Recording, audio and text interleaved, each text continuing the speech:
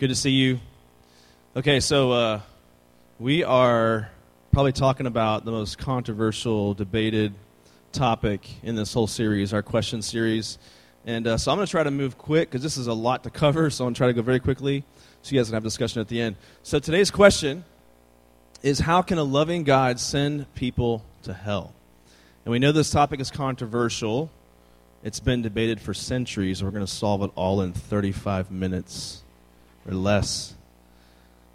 So we can't address everything in one passage or in one message, but here's something you can read. If you like to read these like books that are not huge theological academic journals, but they're readable, this is a book you can read by Francis Chan, Preston Sprinkle, on this topic. It's very well done, pretty concise. If you like to read stuff like that, you can get after it and read that book. I'd recommend it.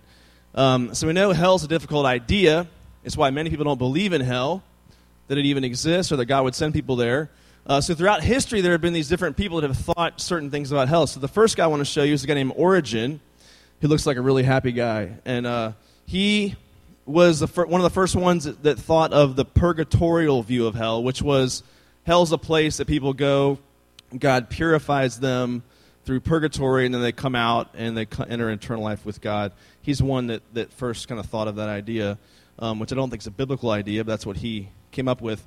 Then there's this next picture, which is a picture of Dante's Inferno from his Divine Comedy, and this is an artistic rendition of what of his vision of hell that he put forth in his Inferno deal. And if you ever heard someone say something like, "I was in a traffic jam and it was like the 9th ring of hell," they're referring to this idea. It's different rings of hell is how he described it. And he might be the first one that ever had the concept of hell being beneath the surface of the earth, which is also is not biblical, but he may have been the first one that thought of that idea. And then there's these next theologians here that had this certain idea of what hell might be like. And so I'm a child of the 80s, so these guys from the 70s and 80s.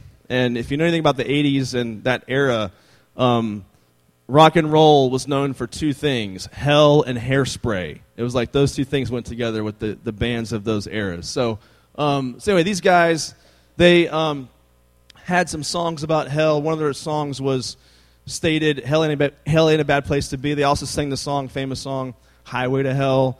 And they really celebrated those ideas in their music. When I was growing up, there was a lot of debate about, what does AC/DC mean? It stands for Antichrist, Devil's Children. And everyone thought these things, and then they're like, no, not really, but that's what people thought. And these guys. And then this last guy, a guy named Rob Bell, he wrote a book called Love Wins many, many years ago now. And he was a pastor. He was a popular speaker, getting really kind of famous in the Christian world.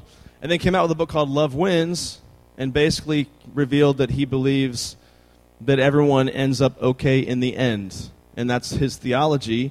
And at that point, he kind of went towards Oprah. And I mean that literally. He actually went and joined the Oprah network and joined her empire, which is kind of fitting, I think, for how his theology ended up working out. So someone else I would strongly disagree with, but someone I think who's led a lot of people astray with his theology. He really teaches that it's not about going to hell when someone dies, but hell's more about the hells on earth. Things like rape, genocide, murder. And that's what hell is. Hell is on earth, not necessarily something that happens with someone's eternal destiny. And then there's this next guy, long quote. He said this is Clark Pinnock, a theologian, said, "Let me say at the outset, I consider the concept of hell as endless torment in body and mind, an outrageous doctrine, a theological and moral enormity, a bad doctrine of the tradition which needs to be changed. How can Christians possibly project a deity of such cruelty and vindictiveness, whose ways include inflicting everlasting torture upon his creatures, however sinful they may have been? Surely a God who would do such a thing is more nearly like Satan than like God, at least by any moral standards and by the gospel itself." Now, when you read that, on the one hand, I know that you feel appalled that someone would say that about God. But on the other hand, we feel what he feels. I think we have to at least admit that. We feel some emotion that he's talking about that you resonate with and you're scared to embrace that you feel that way. I know I am. And so we feel what he feels. Now, most of us know we're supposed to believe in hell, but then we have these emotions that kind of get in the way, and we have a hard time embracing how it seems portrayed in the Bible itself and also just in historical Christian doctrine. And so hell is not some abstract concept. It becomes very personal to us, especially when you think about a friend or relative that you may have lost that wasn't a believer. Like for me, my uncle was an atheist, and he heard the gospel many, many times, but he never believed. And he asked me to do his funeral. And I thought, what am I going to say at this man's funeral in front of all these unbelievers that knew he was not a believer? And I know he's not a believer. What am I going to say at this person's funeral, my uncle? And so it's a very hard thing to navigate, and I dealt with the emotion that we're talking about, as I prepared to preach his funeral. And so I know it's harder. It's not just this abstract idea. It's very difficult when it gets personal like that. And I know you're thinking about people, and I'm thinking about people. So I'm not asking you today to turn off your emotions and just have some intellectual discussion about the topic of hell. I'm not asking you to do that. I'm actually asking you to keep your emotions turned on. We need to feel the weight of this topic today. This is a very, very, of course, difficult thing to talk about, but the goal here is not to walk out of here feeling good about hell. The goal is not to walk away and say, after Dave kind of made his points, I actually feel really good about the concept of hell. Like, that's not the point of this morning. You're not going to feel that way when you leave here today. But this is a very necessary discussion. So I want to start our discussion with a passage that doesn't mention hell or the concept of hell in Isaiah chapter 40, verses 12 to 14. So I want to frame our discussion with this passage. In verse 12, Isaiah 40, it says this: "Who has measured the waters in the hollow of his hand, or with the breadth of his hand marked off the heavens? Who has held the dust of the earth in a basket, or weighed the mountains on the scales and the hills in a balance? Who can fathom the Spirit of the Lord, or instruct the Lord as his counselor? Whom did the Lord consult to enlighten him, and who taught him the right way? Who was it that taught him knowledge, or showed him the path of understanding?" So why am I starting with this passage? This passage reminds us that there are things about God that we will never understand. So some of you look at God and you say things like, I don't understand everything about him, so I'm going to throw out the entire thing. I can't comprehend all there is to know about God, and it makes sense in my mind, so I'm just going to throw out this whole thing because I don't understand it. And here's what I would caution you about, is the Bible itself tells you that you won't understand everything about God. So it makes no sense for you to pick up this book and say, I can't comprehend him, chuck the whole thing out, because the Bible tells you that that's what's going to happen, that you're not going to understand everything about God. And it also says that you can't turn the tables on God, and you can't assume the role of teacher and make God your student. We do this all the time. We always turn the tables on God thinking that he is somehow inferior to us, and we're going to teach him what morality is. So this passage refers to the heavens. And I think at times we forget how big God is and how magnificent he is. You ever go outside at night and just look at the sky and just, like, you look at pictures like this next picture, and you can't see this from Texas, obviously, but or things like this. But this is what is seen through massive, massive telescopes. And when you think of how immense and big and amazing God is, there's another passage in Isaiah where it says God knows every star, and he calls each one of them by name. God knows every star, calls each one by name. Do you know how many stars there are in the universe? Do you know there's only 5,000 that are visible to us, whether the naked eye or with a telescope that you might have at home? There are 4 billion stars in our galaxy alone? Do you know they estimate there are 125 billion galaxies? And I have no clue how they got that number. Is there some guy named Bill at NASA? His job is to count. I have no idea. Like, Bill, what are we up to now? Well, I'd say 125 billion and 13. Like, there's a guy apparently who knows these things. So, when you think of how immense and huge God is, and the Bible says that he knows even the names of the stars, and you think of, we worship the God who made all of this all-knowing, all-powerful, infinitely wise God. He's the one that made all of this. By comparison, my brain weighs 3 pounds. Now, some of you may have a little more than that, than what I have, but my brain weighs 3 pounds. And it's with my little puny 3-pound brain that I turn the tables on God and become the teacher, and he becomes the pupil, and I tell him what real justice should look like.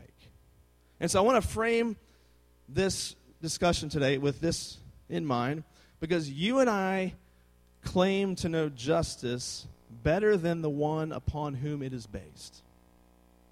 And we do this all the time. And it's why people walk away from their faith, because they turn the tables on God, and they assume the role of teacher, and God's the student, and they're going to tell God what's up. And so I want to frame our discussion this way. Most arguments against hell start with this statement: I can't believe in a God who would fill in the blank. Beware the person who starts any conversation with that phrase. I can't believe in a God who would. Think of how many people in the Bible could have said that statement and been justified somewhat. Joseph could have said it. I can't believe in a God who would put me in prison for many, many years. Or Daniel could have said it. I can't believe in a God who would allow my people to live in such captivity under Babylon. How about Job? Could Job have said that? I can't believe in a God who would allow me to suffer like he has. So how would you fill in that blank for you? I can't believe in a God who would. Got to be very careful that you don't live your life with that phrase in how you view God. I can't believe in a God who would. Because if you live your life that way, you have now become the teacher and God has become the student, and you're going to teach God a thing or two about justice. And we cannot assume that role with God. There are some things we will not understand this side of eternity. I want to look at some common objections that people have about this concept of judgment as we talk about this topic of hell. The first objection is, I can't believe in a God who allows all this evil. Because I want you to see how our statements can contradict each other sometimes. So a common objection, starting off, I can't believe in a God who allows all this evil. We discussed this a few weeks ago. We talked about how can a good God allow evil and suffering. And I tend to lump those together, evil and suffering, because oftentimes suffering happens because of someone committing great evil. It's not always just random. How can a good God allow evil and suffering? And so we said 2 weeks ago, if there is no God, then how do we know to call anything evil? And we wrestled with that question a couple weeks ago. But for many skeptics, just as they say this statement, I can't believe in a God who allows all this evil, they will follow it up with this next statement. It's this: I can't believe in a God of judgment. Now I want you to watch this. Do you see how these statements contradict? I can't believe in a God who allows all this evil. On the flip side, I can't believe in a God of judgment. What they're really saying is, I can't believe in a God who judges evil. So on the one hand, they'll say, I can't believe in a God who allows evil. But then when God judges evil, and it's all throughout this book, God judging evil, God taking out justice on evil, they'll say, but I can't believe in a God who deals with evil and puts an end to evil. And you see how there's a contradiction in many of us, and we live in these contradictions and hide behind them as a veil or a facade of intellectualism, and we cast out the whole thing because of our questions. So these contradict at some point. Why does someone say this second statement? I can't believe in a God of judgment. They say it because it goes back to my wife's message 2 weeks ago where she talked about, isn't Christianity a straitjacket? Because many of us believe that we are free to choose our own destiny, free to make our own path. And if there is a God out there somewhere, he's just like someone on the sidelines just cheering us on, saying like, yeah, you do you. That's our image of God. We think of God in that way. But where in history has that God revealed himself? Where in history has that God shown up and said, yep, that's who I am. They're right. That's what I'm all about. You do you. There's no point in history where that God has shown up in history and said, yes, this is who I am and this is what your life is about. And so what we do is there is a God that we want to exist, and so we create him in our image. This is what we think he should be like. So we recreate him in our own image, end up with an idol that's not even real. So, as I've been trying to do this whole series, is these questions that people have, and that many of you have in the room, I want you to see how, if you hold these questions, I can't believe in a God of judgment, these statements, I can't believe in a God of judgment, you are holding these statements in faith. Because you can't prove that. In fact, I would even tell you, as you'll see in this talk, as you look at how just life works in the here and now, I think we can show that that's not even true. That there is some built-in judgment in the natural consequences of this life. And so anyone holding these ideas they're really holding these things in faith. So I want you to forget eternal judgment for a minute. Let's just look at this life in the here and now. When we look at this life, do we see some judgment for sin in the here and now? I think we do. When a husband or a wife cheats on their spouse, are there natural consequences? Yes, there are. What about someone chasing addiction through alcohol, drugs, pornography? Let me tell you something. If you're walking down those roads right now, I've seen how that ends. I can't tell you one student that I've had come through here who started living life like that in high school and then continued beyond that point and things worked out okay in the end. I've not seen one person come through unscathed if they live life in such a way. So there's some natural consequences built in to the fabric of the world in which you and I are a part of. And I would ask you this question. If God's weaving natural judgment into our world in such a way, what if that's an act of his grace? What if that's an act of his grace, giving us a taste, just a taste, of divine judgment to come? Letting you see that your own way, your own actions is a dead end. Letting you get a taste of that in the here and now so that you will hopefully repent, turn to him, and decide to follow after him. What if it's an act of his grace? And if you're offended by the idea of a judging God, I want to ask you this question. Why aren't you offended by the idea of a forgiving God? No one ever asks that question. No one ever walks around the world and says, what's up with all this forgiveness? No one ever says that. No one ever says, I really want to believe in God, but I just can't. There's all this forgiveness in the world. Like, no one ever says that. Do you know that there are going to be some heinous people in heaven? Some people that you're like, all right, God, that's it's kind of hard for me to deal with the fact that you forgave that person. I'm not saying you'll say that when you get there because you'll be fully sanctified and you won't see things that way anymore, but like in the here and now, you see things that way. There are people that you think about, you go, I can't fathom that person getting forgiveness in the cross. It just doesn't make sense. Do you know if you go to the Middle East and talk to a Muslim, do you know one of their biggest hang-ups with Christianity is not that God's a judging God, but that God is a forgiving God. And they surely can't understand how that God would sacrifice himself on a cross. It's one of their biggest hang-ups with Jesus in saying he's not God, because they would say God would never stoop to such a level. God would not do that. So therefore, he cannot be God. So no one ever says they're offended by the idea of a forgiving God.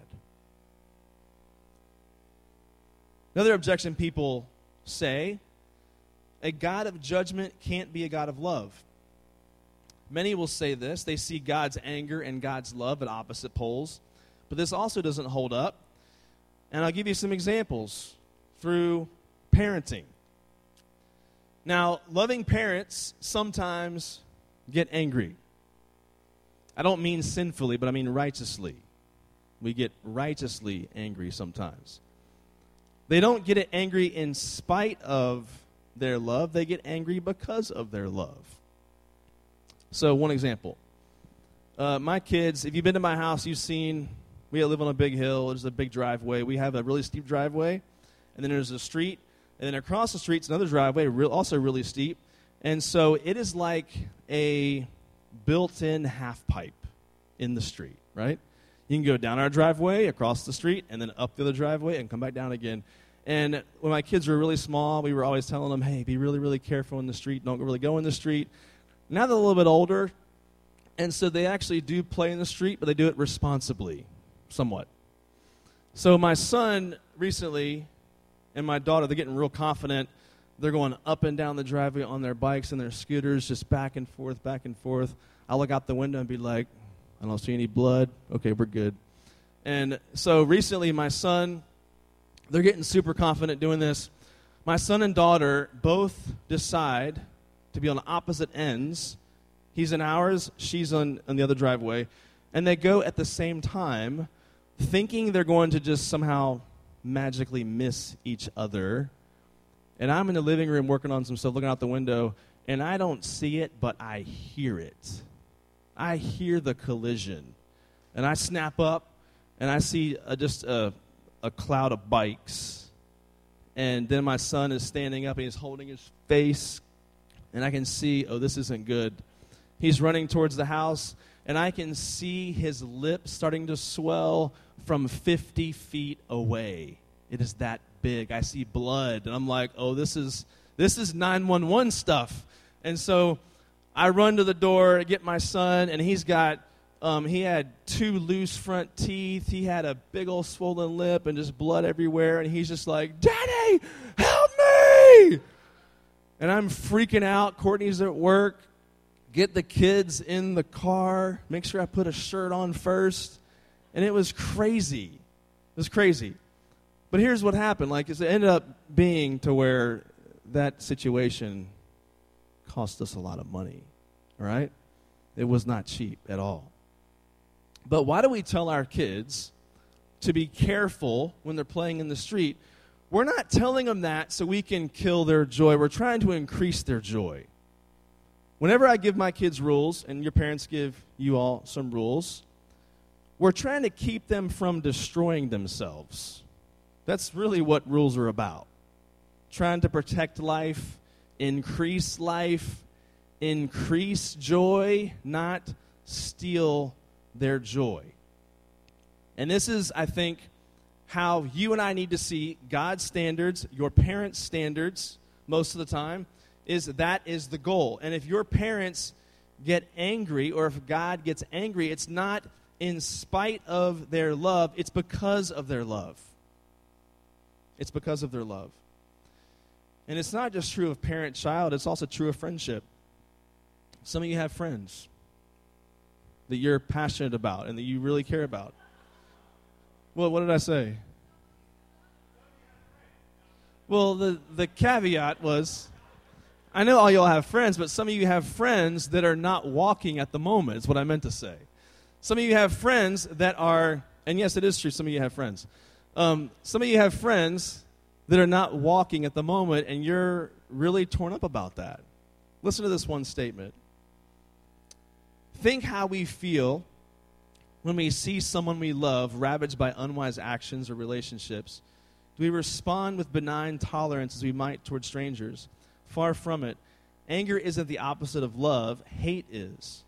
And the final form of hate is indifference.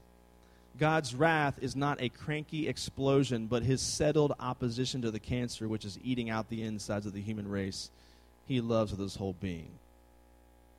The anger that you feel towards that friend is actually a sign of love. And there is a righteous anger and a sinful anger, and that's not today's message, but there is anger, and anger isn't the opposite of love. Hate is. The ultimate kind of hate is indifference. To really hate someone means to say, I don't care. And you remove yourself from their life, and you're just indifferent about them. If someone's destroying themselves and we love them, we're going to have a righteous anger. So when we say God is love, which is popular for people to say today, it cannot mean that God loves everything. Because God does not love pride. He does not love cruelty. He does not love injustice. He does not love lying, murder. I mean, he hates these things. So his judgment is a weeding out of things that are trying to destroy us. Another objection, a loving God would not allow hell.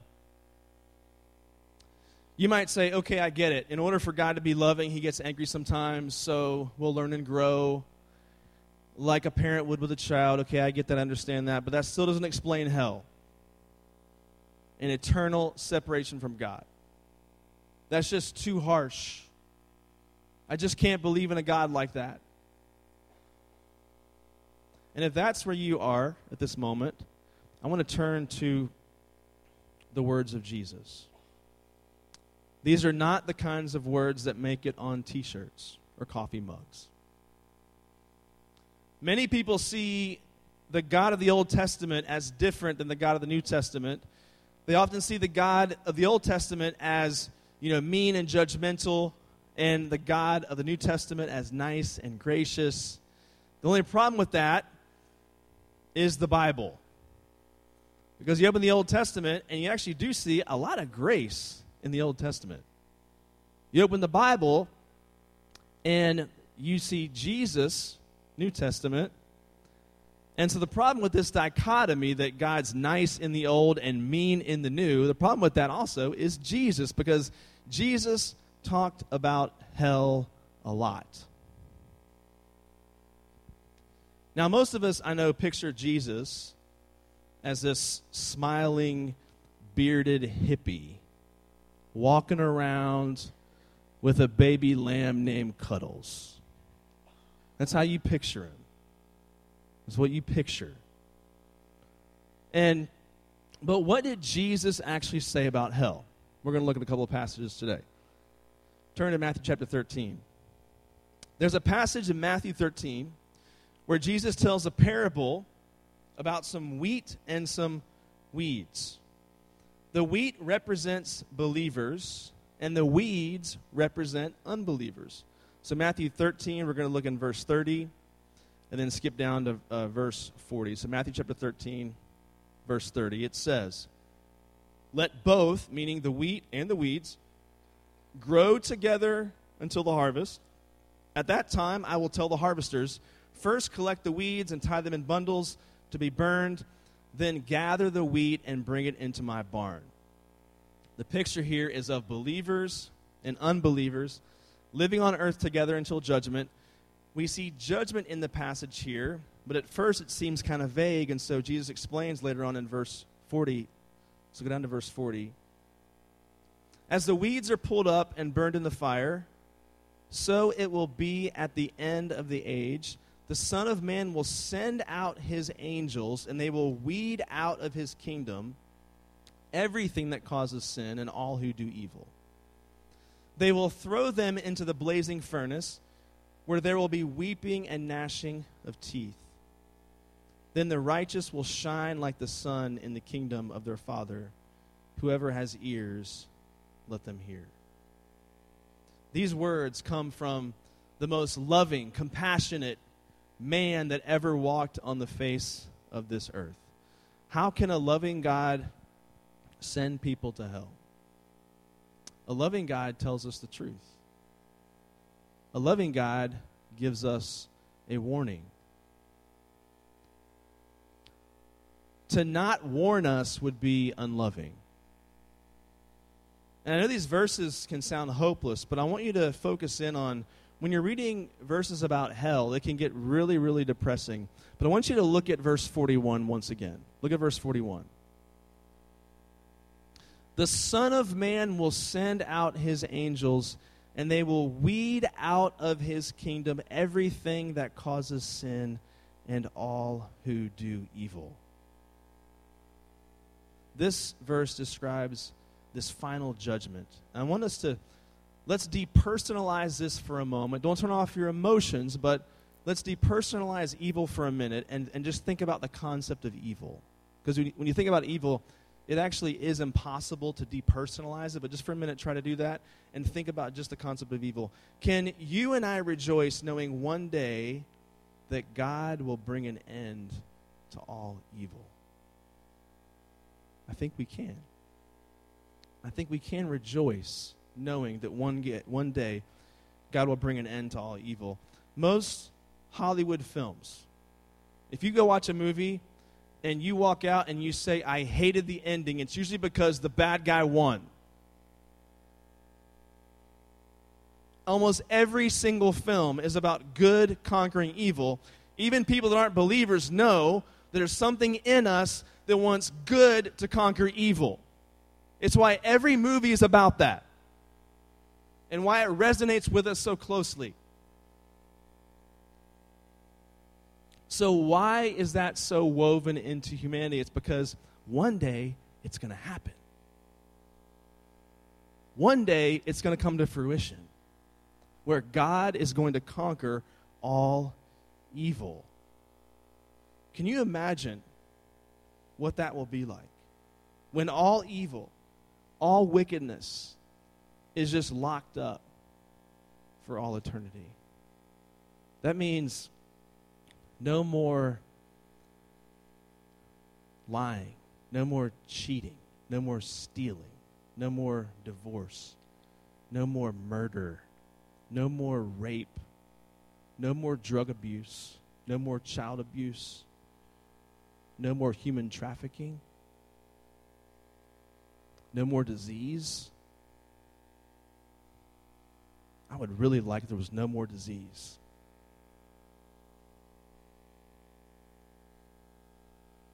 So how can a good God send people to hell?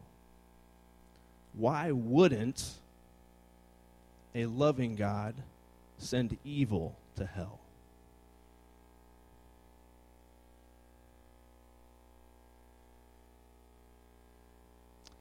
This guy named Paul Williams says this: hell is a loving necessity.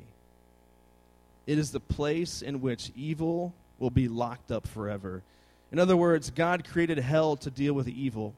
He made it to be the final, inescapable prison in which all evil, all rebellion against God will be confined, never again to exert its poisonous influence. Given all the evil in the world, isn't it a tremendous reassurance to know that it does not go unnoticed by God? It is precisely because He's a God of love that there's a place called hell. Now, I know it's really hard to think about hell and not be overwhelmed. But do you know what else is overwhelming? The daily news. Your parents know it. You know it. You turn on the television, you read the paper. I know you guys don't read the paper. But you look around, the daily news is overwhelming. And it's hard to imagine God, how God can allow hell. It's harder to imagine a God who allows evil to continue on into eternity. If hell says anything about God, it says that God will one day triumph over evil. Hell will be the final victory over evil, but it wasn't his first victory. His first victory was at the cross. His first victory was the cross and the resurrection. If you're having a hard time with the idea of hell, I want you to think about the cross for a moment.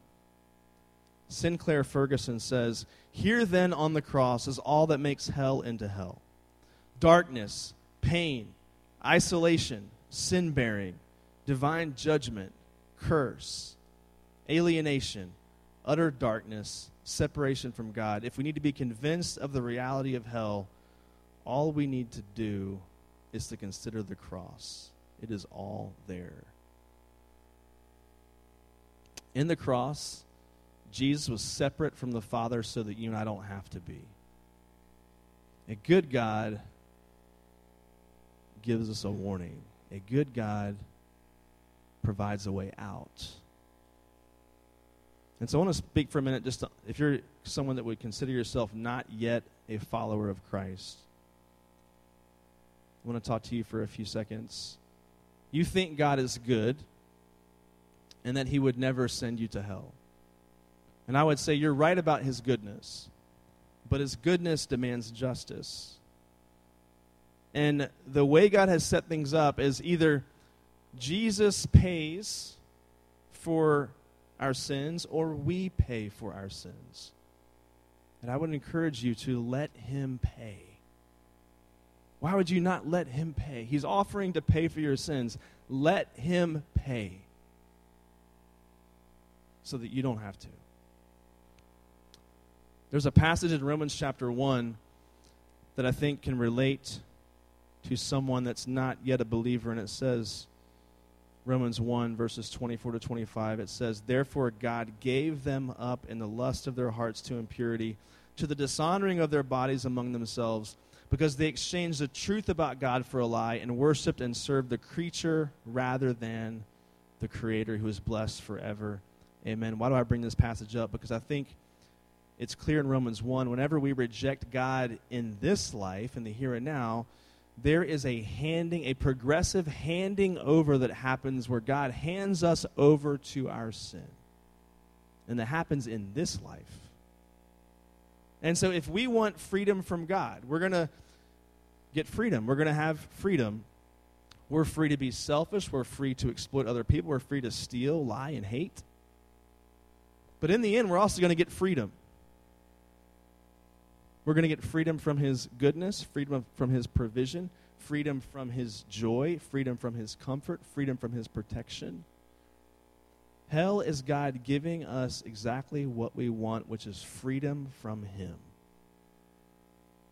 And hell is the final handover that Romans 1's talking about. And so a good God gives us a warning. A good God provides a way out. That's what a good God does. Now, if you're a believer, I also want to talk to you for a second. Because if you're like most church people, we don't really think we deserve hell. Hell's for the most heinous people. We don't think of ourselves as really deserving separation from God, do we? We're not that bad. But if the cross reminds us of anything, is that we are that bad. And we do deserve eternal separation from God. And so for you as a believer, thinking about this topic is hugely important for your faith because it makes you recognize how grateful you are that God has saved you. And it should give you an urgency to share Christ with other people as you live your life on mission. I want to bring it to one quote by Francis Chan. He says, "We are bound by the words of the Creator, the one who will do what is right, the one who invented justice and knows perfectly what the unbeliever deserves. God has never asked us to figure out his justice or to see if his way of doing things is morally right. He has only asked us to embrace his word and bow the knee, to tremble at his word, as Isaiah says, all these things my hand has made, and so all these things came to be, declares the Lord. But this is the one to whom I will look, he who is humble and contrite in spirit and trembles at my word. God, we thank you for giving us enough truth that we can respond to it. We know we don't know everything, but we know that you know everything. And we trust you. We know that you're good. We know you provide a way out. We pray, God, that anyone in this room that doesn't know you would reach out to you this morning through prayer and say, Christ, I want to follow you. God, I want to believe in you. I want you to change my life and make me new, transform me into your likeness. We pray that happens this morning. We pray this in your name. Amen.